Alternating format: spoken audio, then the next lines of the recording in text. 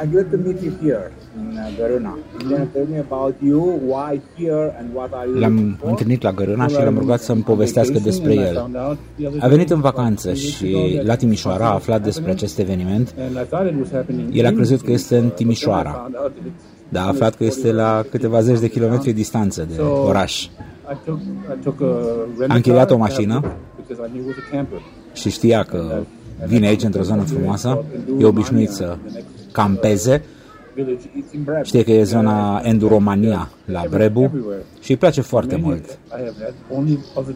În România a văzut doar lucruri frumoase, a avut doar experiențe pozitive. Îi place foarte mult scena, îi plac buștenii pe care stă publicul, n-a mai văzut niciodată așa ceva niciunde. A sperat că își găsește colegii muzicanți.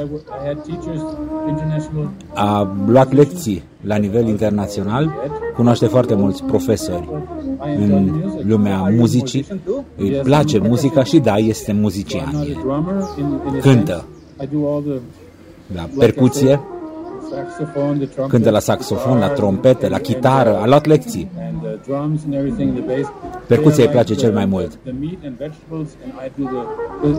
Așa cum mănâncă natural, mănâncă carne naturală, legume, așa cântă muzica de calitate.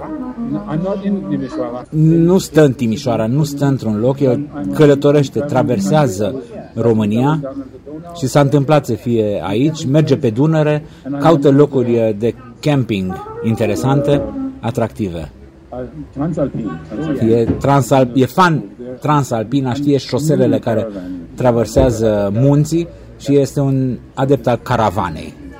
Thank you very much and glad to have you here. Yeah, I'm really happy to be here. I'm hopeful that it's going to be really this concert. Enjoy. Yeah. Thank you.